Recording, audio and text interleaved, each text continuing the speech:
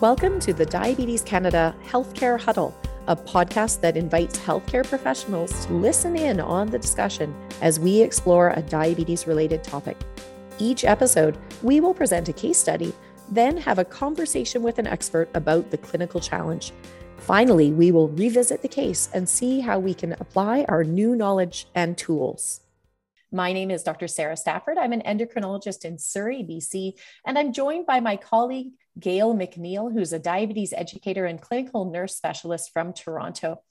Today, we are going to talk about the transition from pediatric care to adult care. And I think many of us will appreciate that this is a challenging transition, and it would be lovely to have some resources and knowledge to help us ease this change for our patients. So today we are very fortunate to have our guest, Dr. Karin Winston, and she is a pediatric endocrinologist. She did her pediatrics residency in London, Ontario, and then endocrinology training in Calgary before starting a practice in general community pediatric endocrinology, seeing patients with a wide variety of endocrine issues.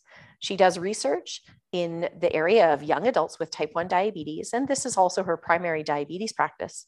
And her diabetes patients are largely in their late teens and early 20s, so very representative of this population we're talking about today. She is also the medical director for Camp Jean Nelson, the Alberta Summer Camp for children with type 1 diabetes, and is excited that we'll be welcoming back campers in person this year after a COVID hiatus. She's the proud mother of 2 young adults and takes full advantage of those personal experiences to help her stay relevant to her patient population. So welcome, Karin, to our podcast. Thank you very much. I'm honored to be asked to join you. It's our pleasure to have you here today. And to start off our conversation, I'm going to hand it over to Gail, and she's going to give us an example of a case that she might have experienced where this transition was a challenge. Well, I'm delighted to be here today, and thank you, Karin, for joining us, because this is a very difficult topic, I find, in our adult center. So I have a patient. I've changed her name for confidentiality purposes, and we're going to call her Carrie. I hope you've got some ideas how to work with her. Carrie's an 18-year-old girl, and she's been attending university this year, the first time, and she's having the time of her life, but she has a few problems. She's had type 1 diabetes for 7 years. And, up until now, things seem to be pretty easygoing with her, and that she didn't really seem to have any problems. Now, she transitioned from the pediatric clinic last year to our adult clinic, and we did see her once with her mom. We had an interesting conversation, seemed to relate. And then we made an appointment for her to come back by herself. Well, she canceled the next 2 appointments. I think you've heard this before, have you? And the next time we saw her, unfortunately, she was in diabetic ketoacidosis in our hospital. So we chatted with her, and she said, no, she's doing okay. She was out with some friends. She's not entirely sure how this happened, but she's, wanted to come back and set up the appointment. And so we set up another appointment. And before she could actually come to that appointment, she was in DKA again. So this time we took our social worker in with us and said, okay, Carrie, what's really happening? And Carrie opened up and said, she's just having a really difficult time working and living with her diabetes. And she feels that she's not very well supported. And she said, I had my mom there, and my mom was doing a lot with me. And she says, I feel really alone right now. I know I don't want her doing everything for me, but I'm not sure what I'm supposed to be doing at this point in time. So when I heard this, I was thinking, did we fail her somewhere in our care in transitioning? So my question, Karin, what does this transition look like? What would a really good transition program look like? What could have we done a little bit differently? And what should be the priorities for Carrie right now? And please, where can we go with her? Thanks so much, Gail. I wish I could say that I haven't had any patients like that, but for sure it's not an uncommon scenario that I'm seeing. One of the challenges of dealing with folks with type 1 is, as I'm sure you know, not everybody is the same. It doesn't look the same for everyone. So we have some young adults who transition seamlessly. There's no issues. Everything is great. They did great before. They did great afterwards. There are some people who have been sort of train wrecks all along, and they continue to be train wrecks as they move into adulthood. And then we have this group of folks who are kind of like what you've described, who seem to be doing pretty well.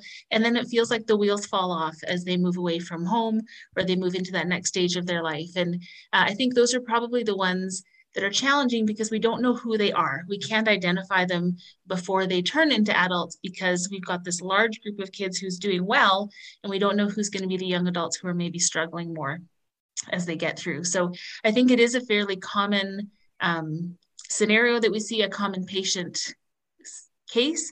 It's just hard for us to know how to anticipate them and that concept of how to support them better.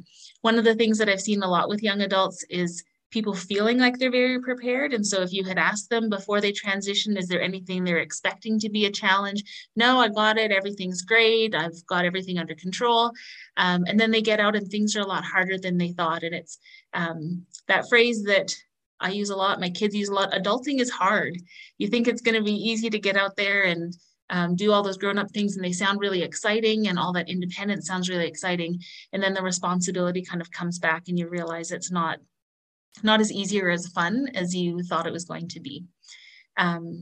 So there's some things that also just might be helpful to keep in mind when it comes to these other young adults. And the variability in them is partly because, like I said, not everybody's the same. So you've got some of those young people where mom or dad has been doing absolutely everything for them until they move out of home. And those kids often do not do very well when they're out on their own and have to take responsibility for everything. There's the ones who've been doing it by themselves for a long time, that their parents kind of gave over control many years ago. And often those are kids who are sort of on the verge of burnout and maybe get tipped over by moving away or a class schedule that's a little bit harder to predict. And then you've got ones that are still trying to manage that handover of care, that handoff of responsibility, that it's hard to know how to do that. And I think no parent is an expert because most of them only have the one, maybe two kids that they've had with diabetes. So it's not something that we have a lot of experience with as individual parents.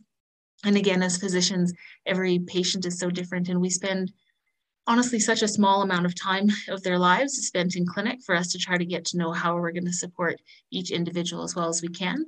A lot of it is trying to make sure that they have the knowledge and the competence to do what they need to do, and then support them in gaining that confidence as they figure out for themselves where they are doing well and what are their strengths and what are the places that maybe need a little bit more help. I think that was just an outstanding summaries of the unique characteristics of this population. And these young adults, they're changing every day as well, right? They're growing and they're learning and they're moving to new environments. They might be moving out of their childhood home and living at university independently for the first time. So it's, I think, really a period of incredible change. And it's difficult for us to keep up with that and the different needs that they might have in these different phases. They're probably also a population that has some unique strengths as well. Is there anything about this population that you find really helps them with the diabetes management? Yeah, I would say one thing is a lot of my young adults are very tech savvy. So especially if they're pumping, they're on CGM, they've got ways of tracking themselves. The ones who are into that can have a tremendous amount of information at their fingertips. And some of them are really, really good at distilling what they need to do out of that. And so when they come with questions, if I've helped them to figure out how to ask those questions or how to bring that information together to an appointment, those appointments can be really, really valuable. And one of the things that I'll say that I find very rewarding in this group is when I can bring someone who maybe thought they didn't have that information, teach them how to figure it out for themselves, and they can take ownership of it. It's actually a really exciting time of life where you don't see that as much with little kids or with grown-ups for sure. So I think that was a great introduction into how we can give these young adults autonomy over their care and kind of taking ownership over their care. So let's think about that first. What can we do to help the patients prepare to take on kind of that leadership in their diabetes management and kind of autonomy over their healthcare and access to the medical system? How can they be prepared? I think there's a lot that we need to do, and that a lot of pediatric clinics really are doing or working very hard to do, to try to get patients ready for that before they actually leave a pediatric center. So have a teenager make their own appointments. And if they need to reschedule an appointment, that they're the one to call and reschedule as opposed to letting mom call and reschedule. I ask them if they know which pharmacy they use and when their prescriptions are due for renewal, so that that's something that's their question as opposed to, well, my mom just does that. What do you do if you missed an appointment? So can you call? Who do you call? Is there a charge for a missed appointment? How do you negotiate that if that's a concern? And knowing that a lot of diabetes clinics don't have unlimited availability. You can't just say, well, I can't make it at 3 o'clock today. Can I come at 10 o'clock tomorrow? So how do you work a school schedule or a work schedule around doctor's appointments? Because we are often not as flexible as they would like us to be. I try to make sure that they've thought before they leave home or before they leave a pediatric clinic who their drug coverage is going to be through once they leave. Do they have their own plan? Do they need to get their own plan? How long are they covered under their parents' plan for? And what does it cover, so that they have some knowledge, especially if they're moving out of province or out of country. How are they going to get their supplies to themselves so that they're not, again, looking at the very last second for, oh my goodness, I don't have any more pump infusion sets and I can't get them for the next couple of weeks. There's a certain amount too of preparing for visits. So when I see people at their first introduction to sort of a young adult clinic, I let them know that they're welcome to bring anyone with them they like, or no one with them, however they prefer that to happen. But what do I expect for them to have done to prepare for it? Whenever they come to me, if they don't want to bring me a logbook, that's fine. But then don't ask me to download your meter or to download other things. If you're not prepared to talk about blood sugars, then that's not going to be the focus of my visit either. And so really trying to make sure that they know what their responsibility is as an adult. Whereas in pediatrics, I think we're sometimes guilty of hand-holding a little bit too much and encouraging folks to rely on the medical team to really lead the way. And I really prefer that the young adults lead I call it driving the bus. They get to decide how those visits go. It is helpful when you're moving away for kids to know how to describe themselves to a new person. So if you're meeting a new doctor or a new diabetes team for the first time, what do you need to know? You need to know how to describe your diabetes regimen. Are you basal bolus? Are you TID? What kind of insulin are you taking? How long have you had your diabetes? When was your last severe hypo? When was your last DKA? And if you don't know those things, then to be able to get those together, either written down or in some kind of script that you can prepare. And there are some really good tools for preparation that I think a lot of pediatric clinics are using to try to help young adults prepare for that transition or that move away to starting off with a new team, and how to just prepare your questions. So some people are embarrassed when they come in with their list of questions written down. And I actually think it's fantastic. It helps to keep me on track, and it helps to keep them on track and make a clinic appointment useful. So whoever they were seeing before may not be the style of person that they're seeing in the future, and it's helpful for them to decide what do they need to get out of appointments. I have a lot of patients who I ask them why they come to see me, and they say because the appointment's booked. And it's not because they thought there was anything they were going to get out of it or that they find it particularly helpful for their own diabetes journey. It's just that that's the thing that you're supposed to do.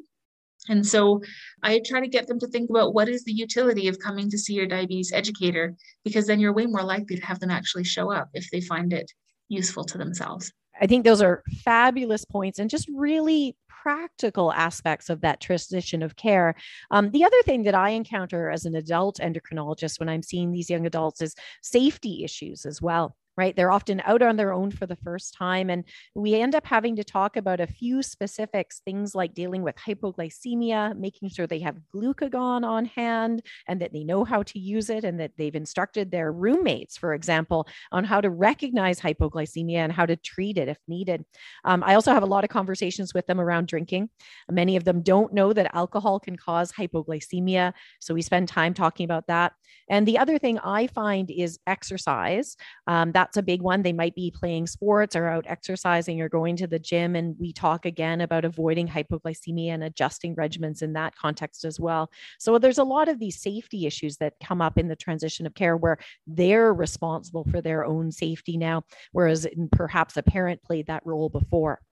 Now, we've talked a lot about what the patient can do. Let's talk a little bit about what the clinic can do and the care providers can do to help that transition go smoothly. Yeah, the guidelines say that we should start preparing kids for transition several years before they're actually transitioning out of clinics. And clinics in different areas have different plans for transition. So some areas might transition folks out at 16, some might be 18, some 20.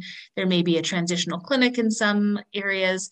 And there's really pros and cons to all of those different approaches to transition. So I think probably the most mindful thing is that or the most important thing is that clinics are mindful that they're tailoring what they're doing to that individual patient as much as possible and taking a graduated approach. You can't wait until the last visit and then hope that you're going to get everything in that last visit. We all know that people don't remember everything that you tell them at every visit. So if it's something that can be repeated over multiple visits and multiple times as people are getting that graduated autonomy, it's definitely more helpful. The other thing I've noticed is that I've got some folks who come to me who've had diabetes for a really long time, and we kind of assume that they know all about their diabetes, but often if they were diagnosed when they're quite young, they didn't get that initial education, and so they just kind of know that I'm supposed to pee on a stick if I'm high, but they don't really know why. They don't know what ketones are or what to do with them because they haven't had ketones for a long time. And so there's a little bit of going back to basics and reviewing, what is your diabetes? What does this mean? Why do we make these adjustments? There's a lot of things that have become reflex, or they've been, as you said, parent driven for a long time, that patients may not understand the why behind what they're doing. And therefore it's really hard for them to take ownership of it. So I think that's one of the big things that is a topic of research now, is how to revisit some of those basics. Yeah, I think that's one of the big challenges, I would say, is when people don't come to appointments. It's not just in adult world that they don't show up to those visits. And again, if they haven't come, it's really hard to do a smooth, planned transition if they're only attending every once a year or once every other year, because you're usually in crisis mode at that point and trying to deal with the DK that you just had or the severe low that you just had, rather than setting someone up for a successful transition. And so those are the folks that actually are probably most important for us to capture, that are very difficult for us to get our hands on. I think that's wonderful. So we've talked about it really from both perspectives. We talked about the patient perspective and looking at their own autonomy. We've talked about the responsibilities and the goals of the healthcare providers and trying to facilitate this transition and make it go as smoothly as possible. And then finally, I think we should think about what do we do if it's not going well? Are there resources that we can use to help individuals in this transition period? You know, we've used a lot of great resources that have been put online, and I think most of my young adults are very happy with being online. They're more happy than if they have to call someone or go somewhere. They would much rather be able to look things up themselves. We use the BC Children's website a lot, and Hospital for Sick Kids has some really amazing reviews of things like hypoglycemia, sick day management, exercise, effect on diabetes, alcohol, all those sorts of things. Diabetes Canada, a little plug for, of course, Diabetes Canada, has some really great resources online as well. And I find the online resources are really helpful. I tend to think that paper resources are not great because people don't want to carry them around, but I can't tell you how many people have said, I've gone back to my green binder, and the green binder is what we use in Calgary when you're first diagnosed. It has like the super basic stuff, but they know that it's the green binder. So if they have a place that is on paper that they know, I can look through there and find the stuff that I need in case of emergency when you don't even really know what to look for, then that's really helpful. And then the other thing is just trying to figure out, who should you call if you need help? Who do you call? So can you call your friends? Can you call your parents? Do your friends know you have diabetes? Do they know what to do with diabetes? Who is your healthcare team? And if you're not sure who your healthcare team is, can you still reach out to your pediatric team? Most people think that they can't, but we would be so happy to hear from someone who did not successfully transition and help them to make that, to re-refer, to figure things out in the meanwhile. There's lots of pharmacists who are diabetes educators, and patients may or may not know that. So if you're in a new town, trying to figure out who those people are. And lastly, hopefully you don't need it, but where is the hospital? And when should you go to the hospital? And really, if you're out of other things, I would rather you go to the hospital and have them say, what are you doing here? You're not sick enough to be here, than to find out that you've been in DK at home for a couple of days. Thank you so much, Karin. I think that I have learned quite a lot about the challenges of this transition period. And I think I have some tools and some new perspectives that will hopefully help me to facilitate the transition for my patients. Gail, what are your thoughts on this? Do you think we can come back to these patients and help them make this transition a little bit more smoothly? Well, thank you, Karin. That was just great. I've been sitting here taking notes, and there's a couple of things, particularly when I'm thinking about Carrie, is I love the fact about driving the bus. And I think Carrie's scared to drive her own bus.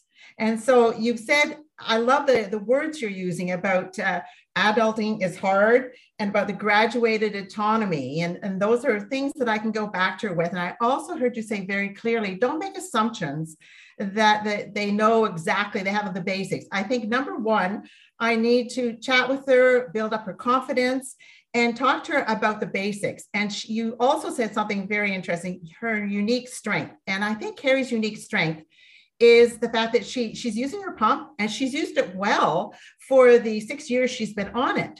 So maybe we should start there. And I love your idea about both of us are going to prepare for the visit. I'm going to tell Carrie what I'm going to do, and then I'm going to chat with Carrie and say, this is what I need you to do. So when we're together, we're on a mutual ground engagement, and we can start from there. But Karin, that was great. Thank you for your help. And I'll let you know, okay, how it's going to work out. Thank you. And the resources are very, very practical. So thank you. Thank you so much, Karin and Gail, for joining us here today on Healthcare Huddle. I think this has really been educational, and I look forward to speaking again in the future. We can probably learn more about this transition. Thanks so much for having me. Thanks for joining us today. If you have questions about the episode or about becoming a member of the Diabetes Canada professional section, please email professional.membership@diabetes.ca. Special thanks to Adam Humphreys for providing the music for today's podcast.